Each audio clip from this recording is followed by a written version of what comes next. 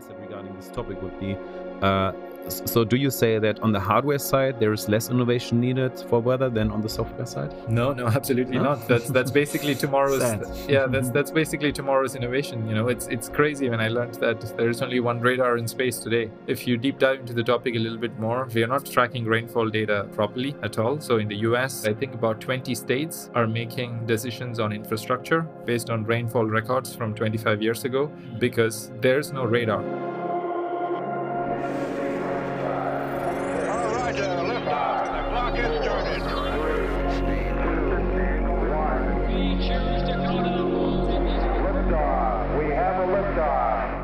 Hello and welcome to the New Space Vision podcast, where we discuss new space technology, finance and innovation with executive founders and more exciting people from the startup and new space ecosystem.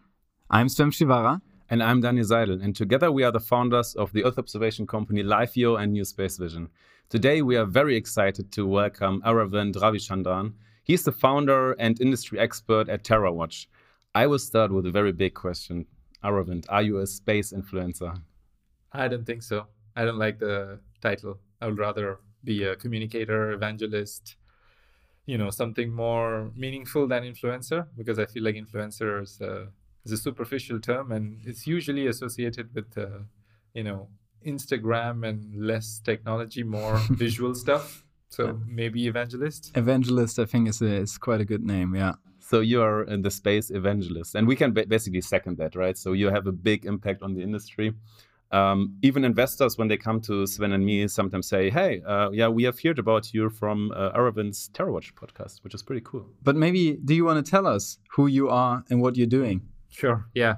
Well, it's hard to put it in simple words because I've been thinking about how to introduce myself for a while, because I do quite a few things wearing different hats.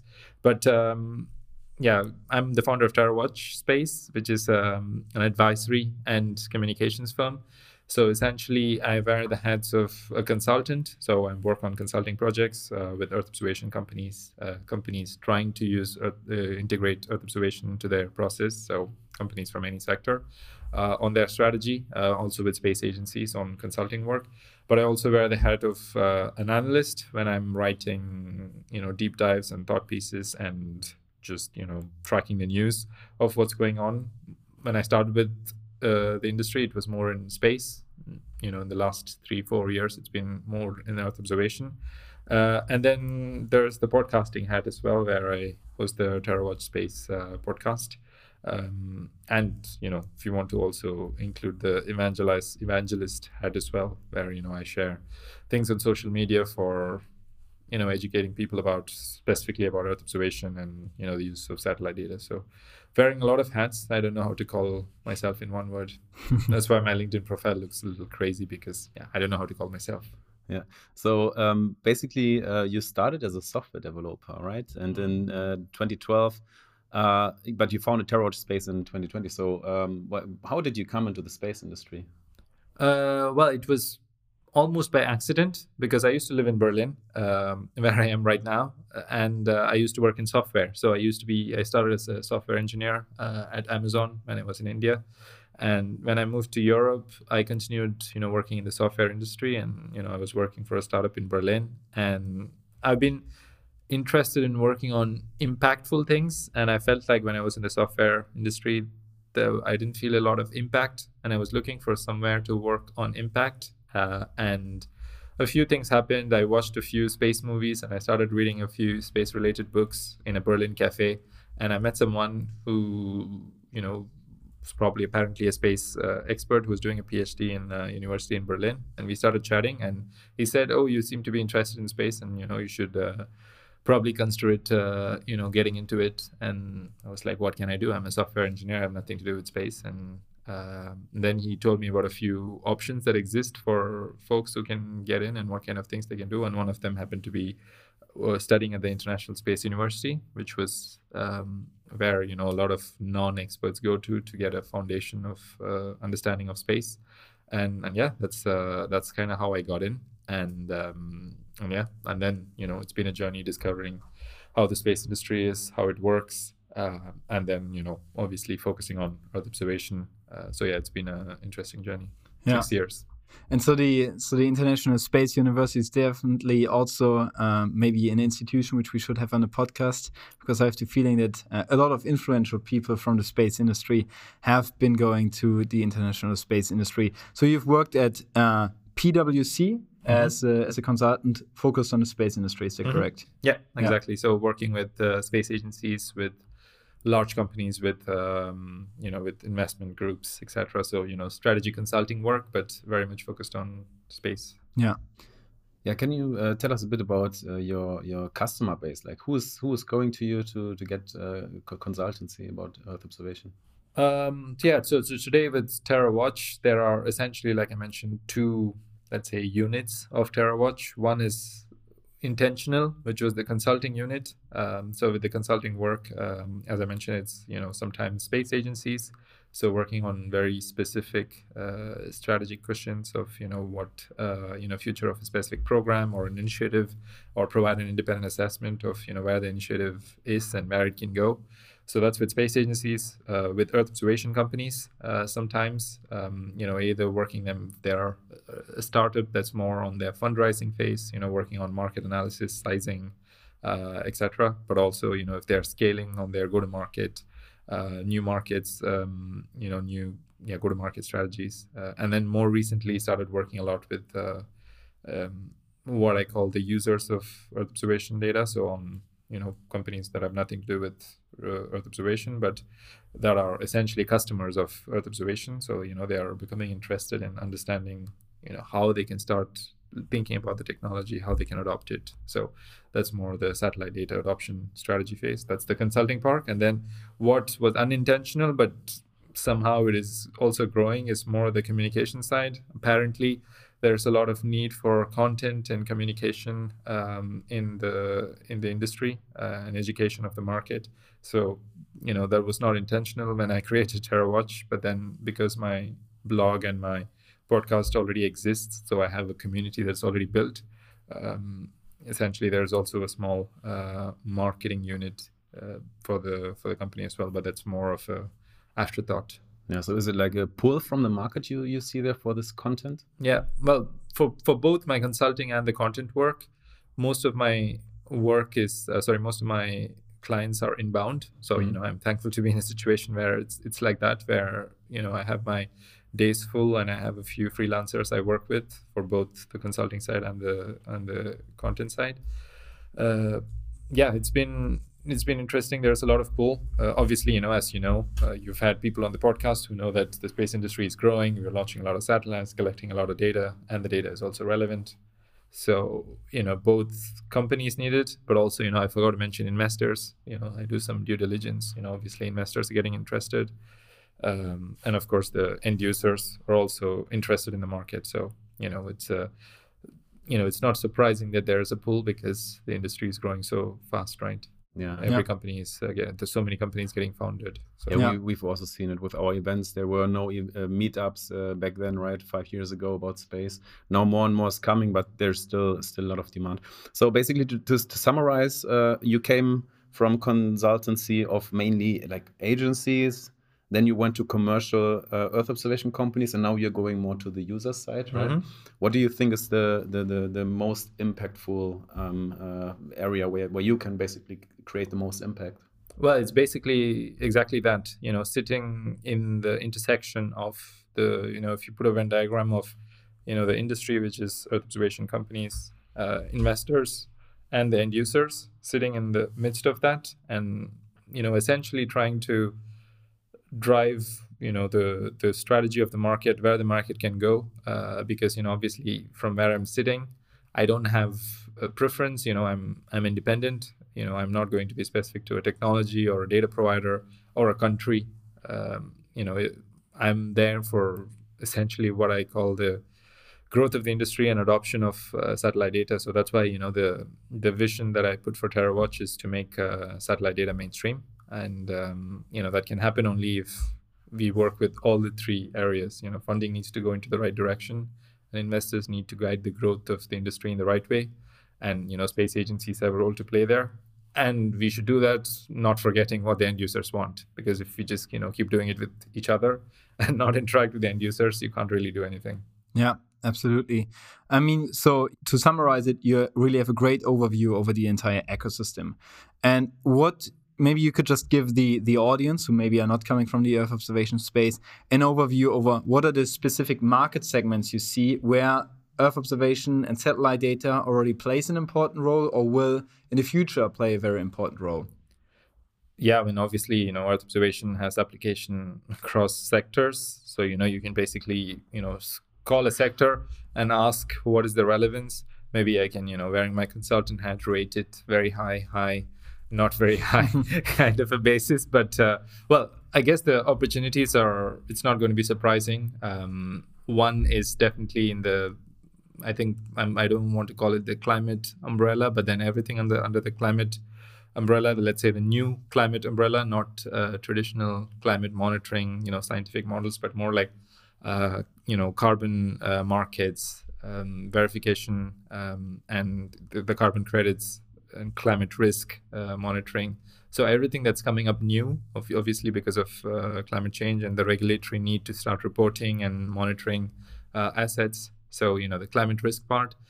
So climate is one umbrella. And then, of course, insurance, which you can argue is also part of climate, is again, a different sort of an industry, which has been very old school in the way how they do things. But now we have a new technology that can help this industry. So, of course, insurance is going to play a new part. You have companies that are creating new parametric insurance models, which didn't exist before. And now because of satellite data and the scalability it offers, now they can create insurance models that can, scale for the world. And the third one is, I guess it's more relevant for you, and which I think is a very dark horse for the Earth observation market, is infrastructure monitoring. I think I touched on it when I talked about climate, but every company that has any sort of infrastructure, any asset in the world, would want to monitor it either for monitoring it better against risks that can affect the company, or to make their operations more efficient. It can be exactly what you guys are doing, right? Helping companies to take care of their assets and yeah, I mean, infrastructure is we can talk about it in length. I think your website will probably talk about it. You just did our pitch, by the way. Yeah, but it's a market that doesn't get a lot of, let's say, love, because it's usually agriculture, defense, of course. Those have been the two traditional industries. But I think that the new, upcoming climate markets and insurance and infrastructure are probably the three big markets that I'm seeing. Yeah. And yeah, exactly. So I think this is very much on the let's say the end user layer, right? Mm-hmm. And you're always writing in your posts and in your articles also that, and we absolutely agree with that. That the Earth observation ecosystem and the entire new space ecosystem has to be more user centric and think about what does the end user really want, and not coming with the technology first. Mm-hmm. Still, your latest article has been more about general field of analysis, or a tech stack, you could say, and it circled around the topic of weather. And you also worked for a year at Tomorrow.io, which is a big new space player in the weather field. Why do you think weather is such an important topic, which I think, to quote you here, is also highly underrepresented in the public eye? Yeah, well, one is obviously because we just forget about how weather works, because it's there in our watch to our phone everywhere. So we always assume it's a solved problem. But then what is not solved? Well, from a weather reporting standpoint, it's already not solved, because a lot of the world does not have access to weather information that the way we have today. So when we see news about casualties due to weather events, it's usually 3-digit, 4-digit in developing world versus 1-digit, 2-digit in a developed world. It's not it's not a coincidence. It's because reporting is not there properly in those countries. So there's a lot of observational gaps to fill, for which of course space has a role to play, because 90% of data for weather forecasting today comes from satellites, which means that a lot of the world is not covered as efficiently as it can be. So there's a lot of gaps to fill in the industry, and we can talk about weather in a lot, but that's why I wrote the deep dive. So people are interested can read it. But then what's also more interesting is to operationalize weather. I think there's a gap, and I think that's the gap Tomorrow is trying to fill, is it's not just about there's going to be winds from the northeast at 100 kilometers per hour. Anybody can have that, especially if you're in the developed world. You have an API to give it, but then companies need to translate it into action. They have that information, but they don't know what that means. Can that affect their asset? If you're an aircraft carrier, do you need to have extra ground crew for the next 5 days because you need to de-ice your planes? Those are all like very almost boring questions that have been done in a very inefficient way, where people have to pick up the phone and call a meteorologist to understand. So it's a very, it's not related to the space industry at all, but it's a very downstream part. But then it's very relevant today, because if you're an asset manager, any kind of asset, you want to know if this risk exists or not, and you want to, reduce the amount of damage that you can, because obviously you can't aim for, I can protect against everything, because it's nature and you can't predict everything, but you can be prepared. You can have, and you can reduce. We saw with recent hurricanes, and it's only going to get worse, that things can be better protected in terms of properties, but also lives can be saved. So weather is, again, we can discuss in detail about weather for assets, weather for people, where the space industry can play a role, and the dynamics of the weather market, which is, is its own different thing. But I think the point you're making is absolutely right, that exactly, although weather is the kind of remote sensing field which is most impactful and right now most used by most people, it is still very much a field of development and future progress. And anyone who's more interested in this topic can read exactly Aravind's article about this. One thing that I want to add is that it's almost viewed as a separate domain, which I have started to, ever since I started looking into this about a year and a half ago. I cannot help but see the similarities with what we have in remote sensing world. Is they have figured out a lot of things, but somehow it's just a different domain. So I don't know, we don't talk to each other. Weather data is shared globally from every country in the world. It's shared. Which means that they have figured out things like formats, standards, interoperability, which is a big problem in Earth observation today. You can't put one sensor data over other sensor. How did they figure out in weather? How did it work out? We can learn some best practices. We talk about analysis-ready data in Earth observation a lot. So I would argue that if you have an API for getting temperature, that is analysis-ready data. And that's what we are trying to go in Earth observation. It's, vegetation index is an analysis-ready data, because it's not insight. It's something that can be used for, doing something. Same with temperature, right? Like temperature is okay. You can learn something from temperature, but then if a company needs to use temperature or wind for their use cases, they need to create that insight. So there are a lot of parallels that I see that probably needs to be explored. And, also from a data policy standpoint, we talk a lot about should, Earth observation companies open source their data, get their archives away. Weather data around the world is free. So there's a, data policy side as well. There's a lot of parallels. So I feel like there's a lot to be explored, and it's been exploited. So that's very interesting. So basically you said the weather industry is more advanced than the traditional Earth observation industry with all the standards. We use it in our daily lives. It's for free. So my question would be, like you mentioned, the Terra. So basically the business case of doing very vertically integrated applications, right? So like Tomorrow.io is doing. And my question would be now, what can be the innovation driver beside this very vertical applications if the data is for free? Like what kind of fields you see should be more explored in weather data? Well, of course, the difference with weather is, like weather needs to be operationalized, contextualized. When companies are reporting how their risk is for the next, quarter, that is they're going to take weather data into input. So, there's a lot of downstream innovation that's needed, like what you can do with the weather data part, but also I think innovation on what, how the data is integrated with existing data. So take an example of, a customer trying to monitor their asset or, trying to see what's happening to their asset.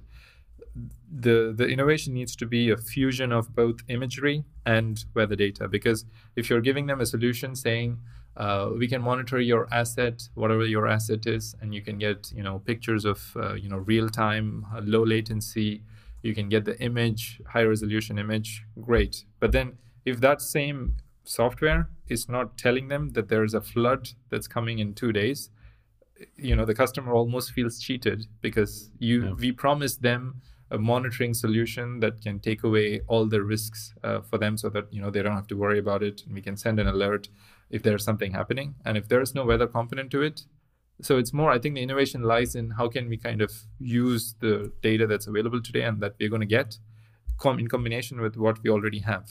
That's just one example that comes to mind, but I'm sure there are more. And I mean, also we at Lifeo are exploring weather data sets more and more because, we do vegetation management for utilities, and we do risk models also for storms, and of course weather data plays a role there. But then maybe the last question from my side regarding this topic would be, so do you say that on the hardware side there is less innovation needed for weather than on the software side? No, absolutely not. That's basically tomorrow's that's basically tomorrow's innovation. It's crazy when I learned that there's only one radar in space today for tracking precipitation, so to track rainfall. And if you deep dive into the topic a little bit more, we are not tracking rainfall data properly at all. So in the US, I think I forgot the exact number, but I think about 20 states are making decisions on infrastructure, on where to build new infrastructure based on rainfall records from 25 years ago, because they're not collecting or maintaining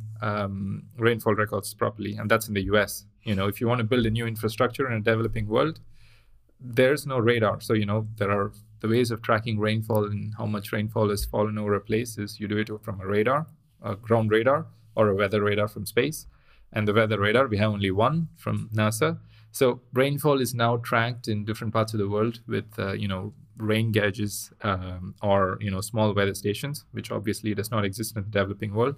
So from a hardware standpoint, the innovation lies in how can we, scalably collect, data about these variables in a way that can be used for operational use, right? So we talked about, the use of weather data for, in different industries, like we're talking about energy transition. So how are we going to do an energy transition on a global level for solar or, wind data or hydro sources without really having weather data? So, the innovation is also on the hardware side, like how can we collect more data everywhere in the world, because we need global transition everywhere, green transition everywhere, but also on the downstream side, like, okay, we have this data, global wind profile data, but how can we translate it into a use that can be used by energy companies, right?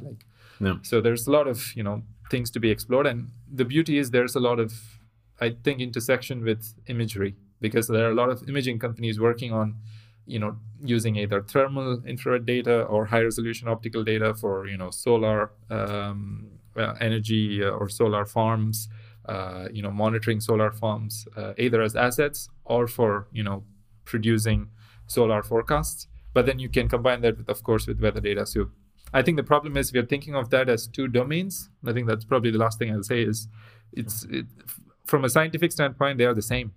It's remote sensing. It's still an active sensor, a passive sensor. It's probably, one is probably monitoring the land and one is probably monitoring the atmosphere. So, that's the difference. But fundamentally, they're the same thing. So if scientifically they are the same, why should we differentiate it? And even in a demand standpoint, I gave a few examples, is the same. So why do we need to differentiate it? That's why. So taking some lessons from the weather playbook, but also the weather ecosystem has to still improve. And just to share one story from our daily doing, we talked to a weather company, to one of the leading companies in the weather space, about integration of their weather insights into our product and what they told us. This podcast is sponsored by Lifeo. Lifeo's mission is to unlock the full potential of Earth observation data for humanity and life on Earth through AI. We are the global market leader in infrastructure monitoring and are bringing the power of satellite data analytics to other industries globally. Talk to us to find out how satellite data can benefit you and your company via podcast@live-eo.com. And what they told us, so we have this weather data. This weather data is coming from public sources, but our value is that we have a meteorologist, which you can call at any time, and they will tell you what you're looking at. Yeah. And I thought, wow, good. Well, that doesn't really fit well with our software first approach. But it's anyway, not software first approach; it's people first there. Yeah, exactly. Still very and old I school. found this very surprising because exactly I always interacted with weather data digitally, right? I never thought that there's still something like a human, but like in an enterprise context, there's always a human still looking at the data. But there's so many topics which we want to cover. So let's go to Earth observation data, or like the classical Earth observation image data sets back, where we started. You have some key hypotheses about the market, such as, for example, nationalization of Earth observation, right? Could you just maybe give us a brief overview over some of the key hypotheses and maybe a sentence each what they are about? Sure. So starting with nationalization? For example, that would be one of the examples. Okay, fair enough. Well, I have fair few, and I think it will evolve over time. Yeah. Let's start with nationalization, right? So, of course, I think we cannot view Earth observation. Well, when I started in Earth observation, my thesis was it's a type of data that happens to come from space that we build software with. That's been my thesis so far. But then, as I got into the sector and got to know more about it, I feel like it's, we oversimplified it. So nationalization is, because it's a strategic asset, country would want to own it and generate their data. And if they're using for policy monitoring, some countries, not all of them, because not all of them can afford it, but they're going to try. They're going to try to see what space technology they can take advantage of, like space as a service model. They're coming and saying you can launch satellites, or the ISI model, which is you can buy a satellite, which is great, because if you're a country that is seriously having a space strategy, now you can buy a satellite that's available in 18 months, I think. And you can just launch it. So, which is great, because your execution is the cost of one satellite. So, the country's local downstream strategy is going to be to force the use of their satellite data. So that's one thing I think that's not talked about a lot, but I think we need to acknowledge it, because, space is a strategic domain. And then going into the market, well, I think I wrote about verticalization, which is about companies focusing on a specific market, like Livio focuses on infrastructure, and you decided to do it. But then even from a hardware side, like you take an example of Constellar, they are focusing on agriculture.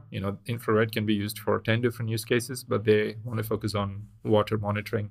Maybe they will expand, but then focusing on that use case allows them to build a company around it. So they can probably build an end user product end to end, from data generation to insights. So verticalization, which I think will work for some markets, because some markets you cannot sell data because either they are not even digitally transformed.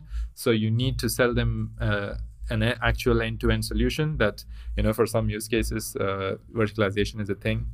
What else? I've started acknowledging that companies need to start adopting satellite data, but then they will have different ways of doing it. Some companies will have a data strategy, some companies will have a product strategy, and some companies will have a mix of both. And I feel like some companies will surprise the market by even pursuing a space strategy, meaning they want to launch their own satellite constellation. Well, Tomorrow and SatSure, and I think, who was the other one? EOS.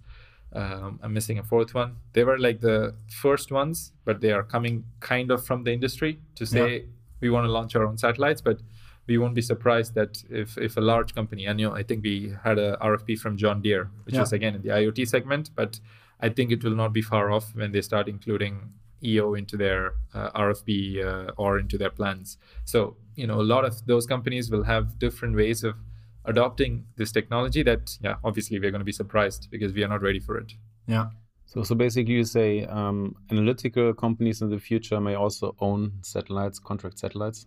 Mm-hmm. Well, maybe they will start realizing and they will launch after, because like SatSure. But I think SatSure is launching for different reasons, but one of them being price, and the other being they are from India, and they need to have a high revisit, which is probably not available today in the price that they want. So it can be an analytic company, but then it can be a company that is not doing anything close to space. They are a market leader in a specific vertical, and they have not used remote sensing data before. And then they figured out that now they can launch their own satellite, build their product, and use that as part of their strategy to expand into new markets, because they are the domain expert. Let's say you're insurance, or if you're, I don't know, forestry, or energy, whatever market you're in, now you can build a, let's say, asset monitoring solution or an parametric insurance solution. Take the insurance companies as an example.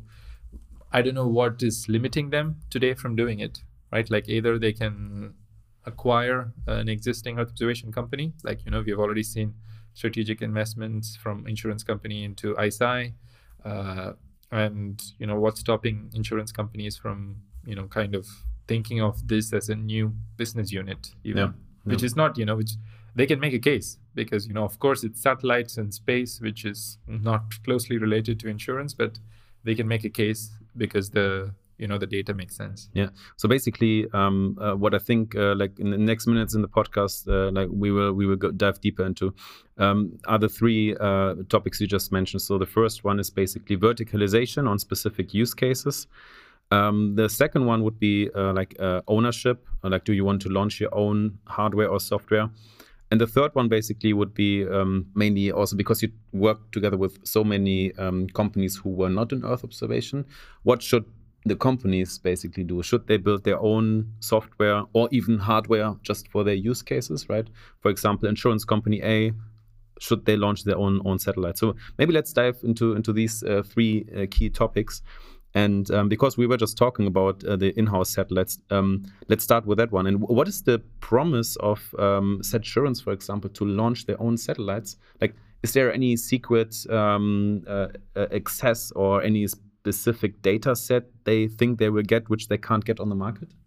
I think it's a lot more strategic. That's it. It's I think they can raise more money. Yeah, potentially, because they're also promising a new market opportunity to their shareholders, which did not exist before.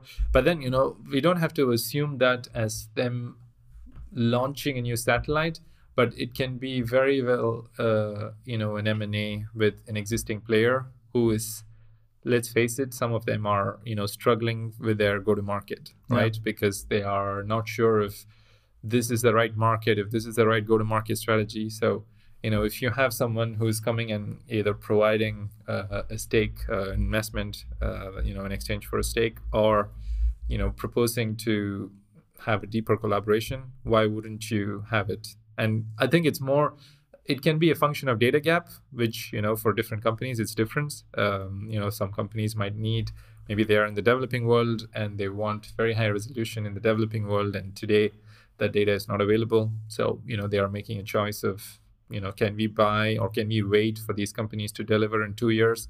Will they deliver to us, or will it only go to the premium customers, which they won't be because they don't have that willingness to pay, not even like the DoD, but also like Western large insurance companies. So if you're someone, in another part of the world, which does not get a lot of, let's say, focus today in very high resolution, you might start to wonder, if that's a good strategy. I mean, maybe they won't make the decision, but that might cross their head, because at the end of the day, it's a numbers game. So in 5 years' time, if they have an asset under their control and, let's say, underused capacity that they can monetize using companies like Skywatch, we were just talking before on, Skywatch's model that allows any company to come and, sell their data. The CEO also has been on our podcast. Recent episode, yeah. So the market's now allowing them to do that. So why won't you consider it, at least to run the numbers? Maybe they won't make the decision, but then I wouldn't think it's wrong to run the numbers, because every company's use case is different, need is different. Maybe their old business is actually kind of dying out. So in 5 years, 10 years, that business will die out. So if they're thinking about the future, but within the same domain, and they see a company that is having a technology, but is struggling with its go-to-market or not sure, that's the classic Earth observation problem, have a solution, don't know where the problem is, it gives them an opportunity. One thing which we are always looking at is obviously the price development of satellite data, because exactly if you have the hypothesis that the overall market is efficient and that prices will come down, then the arguments are piling up that you shouldn't build up your own constellation, right? Because you have this fixed cost base, which you then have to also finance.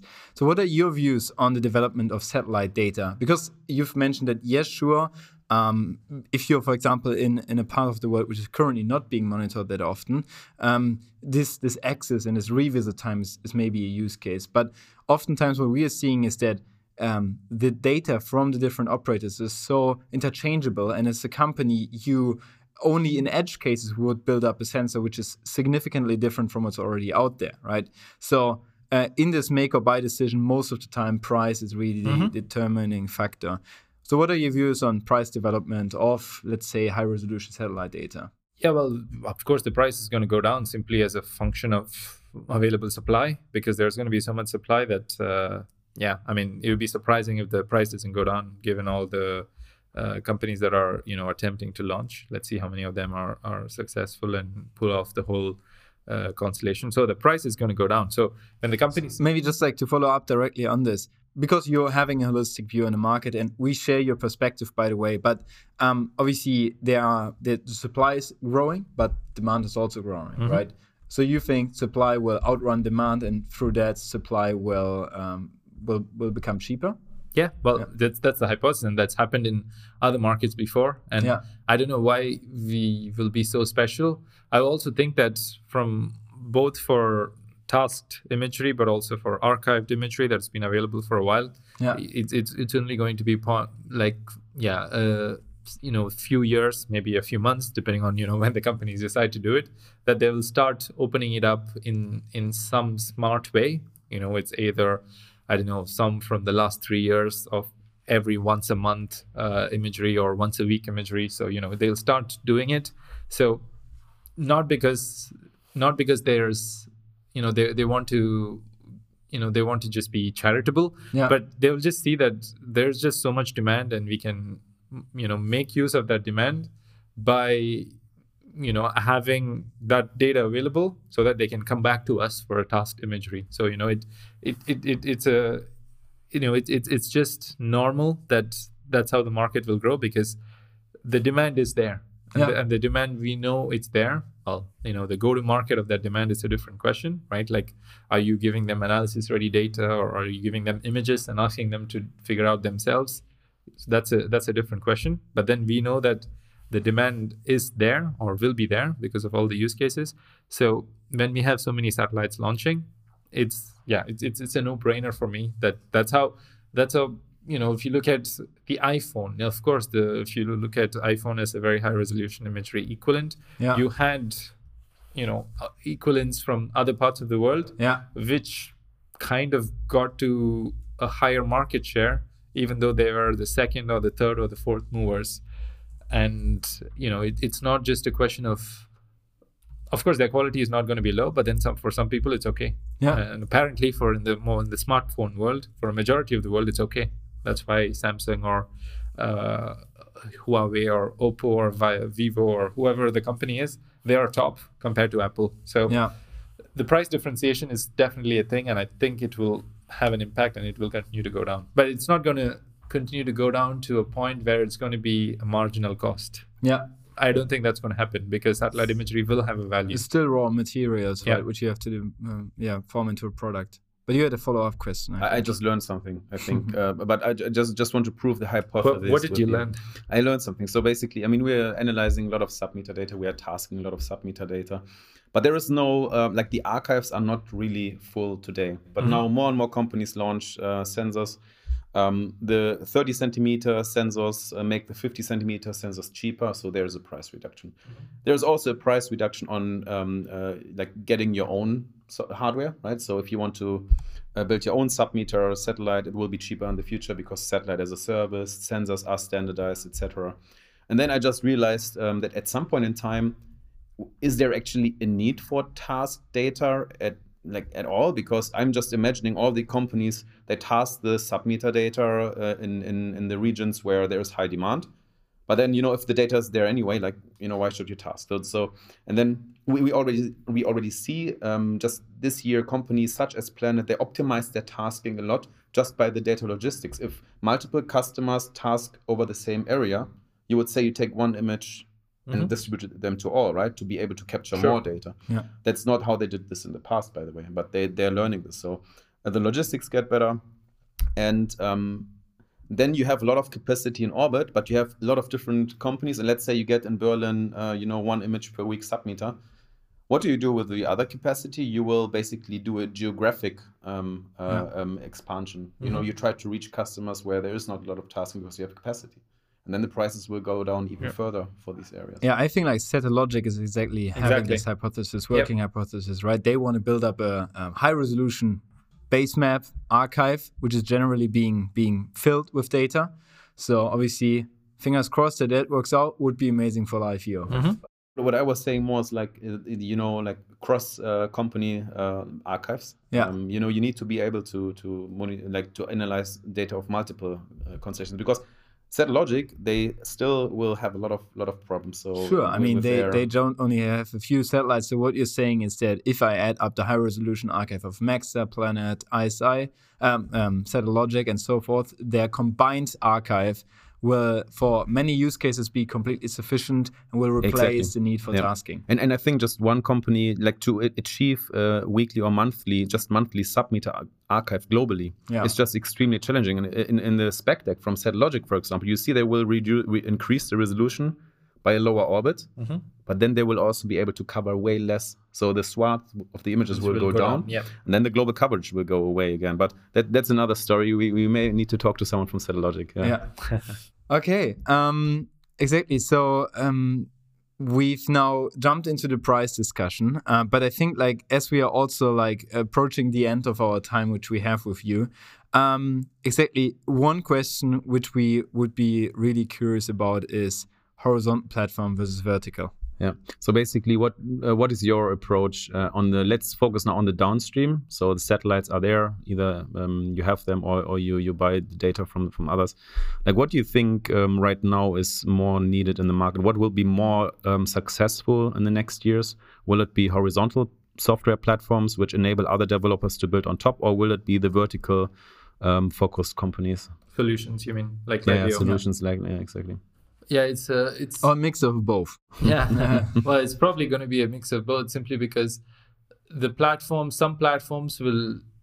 That's why one of the theses that we didn't talk about is there will probably be some verticalized platforms, I think, in the future, because horizontal platforms that provide access to data and analysis ready data for every market, every sector, is not going to work. So there are some markets that are going to have a consumption strategy of they're going to build a remote sensing team or a data science team to process the data and build their own analytics because they don't trust the analytics that's available in the market, or maybe the analytics is not available, or the analytics that is there, they don't know what is the best. So because they already have a data science team and there is going to be analysis ready data available through these platforms, there's probably going to be some platforms that are going to be also focusing on a specific sector or use case that provides them that value. So what the companies do is take data from different sources and create the equivalent that I can think of now is a more expanded version of a planetary variable from Planet. So they will have a soil moisture product which will be very inclusive, because they are in line with all the scientific advancements. They are not just focused on data that is only contained. They can get data from anybody, from any sensor, but then they will have a soil moisture product, and that will be the best in the market, and that will be consumed by a lot of companies who want to embark on this consumption strategy of, we have a data science team, we want to build our own thing, we want to use the soil moisture. But then there will also be verticalized companies, like yourselves and like other downstream players that are focused on a market that are providing end-to-end. And you've made it so easy for them that they don't have to think twice about why they need to go and do something else. Because if companies like yourself have done the work of talking to enough customers and understood how the integration would work, and you offer your solution in all platforms possible, so they don't even have to do any change, right? Like you have integration with SAP, so a company does not even have to do a change. For them, it's almost like an SAP upsell of you couldn't do this before, and now we have this new feature from SAP through Liveo, white labeled. And now suddenly this company is now using Earth observation data, but maybe they're not even aware, right? Like maybe you white labeled it. So there's value in doing that too, because the alternative is the company needs to either leverage their data science team to produce a vegetation monitoring solution and build it and test it and basically do all the groundwork that you did. But then for some use cases that needs to be done, because those some use cases I think are so contextual that you cannot be a scalable company. Those use cases will only be consulting projects. So in some cases the company will decide to do the project themselves instead of hiring a geospatial company to do it. But I'm sure that they will also exist, because it's either like insourcing versus outsourcing, right? Maybe there will be consulting solution building companies that are specialized in some use cases, like Quantis, like BCG, the consulting company, acquired a company called Quantis, who are specialized in building products for sustainability reporting and monitoring. But they were not doing it in a scalable way. They didn't have one product. They can build several products, but now they were basically building products for different companies, and now BCG acquired it, so now BCG has that in their portfolio. So it's going to be interesting to see like horizontal versus vertical, but what the consulting companies will also play a role, because are the consulting companies going to build it for our end users? Because they can, right? Like the Accentures and Wipro and TCS and actually a lot of them are Indian companies. They can build all software for the companies, and can Earth observation become like that? Or will companies go and get into acquiring through Liveo or your competitors or people in other companies in other markets? That's yet to be seen. So bottom line, there's a role for both of them. So basically large corporates who want to have a solution based on Earth observation data, if it's not a scalable thing, they will do it internally, and they should do it internally to own it. If it's scalable, there's room also for companies such as Liveo to grow and scale and just build a better solution. Especially if you're targeting the right use case, right? Like because at the end of the day, because I'm doing these things, it comes down to numbers, right? Like what is the cost, like the cost benefit analysis, like the ROI. But also, what we have to also understand is not every company will go ahead and do it. Some will just try it and maybe implement it in one area, maybe not everywhere. So it's not going to be very straightforward. That's what I'm trying to say, because for some, the value is going to be incrementally proven. It's not going to be direct. It's going to happen over a period of 10 years as opposed to 1 year, because of course remote sensing is useful, but maybe they don't have a mechanism to know what is it actually doing for me in terms of numbers, like the quantified benefits. So using a solution from Earth observation, how many hundreds of thousands or millions of dollars is it saving for me? It's not very clear. So maybe they'll start with one use case or one part of the business unit, and they will progress incrementally over 10 years. So which is fine, meaning that over the course of 10 years, they will attempt different things. They will acquire from Liveo. They will try to build it themselves. But then over a period of time, I think the ROI will become clear. It's a question of, is the same as trying to build a cloud server or not using AWS or Amazon. I think it's going to be the same. That's why I also believe in this hypothesis of advisory service layer, is because people did not adopt cloud as soon as AWS was available, or Salesforce, or SAP, or any of these large or these innovative technologies, because they wanted a level of incremental adoption, a roadmap, boring stuff that the industry is probably not meant to do. Because the industry is not meant to do that, right? Like you have your solution, you have your technology, but then you cannot run these ROI analysis. I'm sure you can, but is that something you want to do, right? Yeah. Like you want to do the opportunity cost assessment. Yeah. Do you want to do the communication and all that, right? Like that's where those companies will come in. Yeah.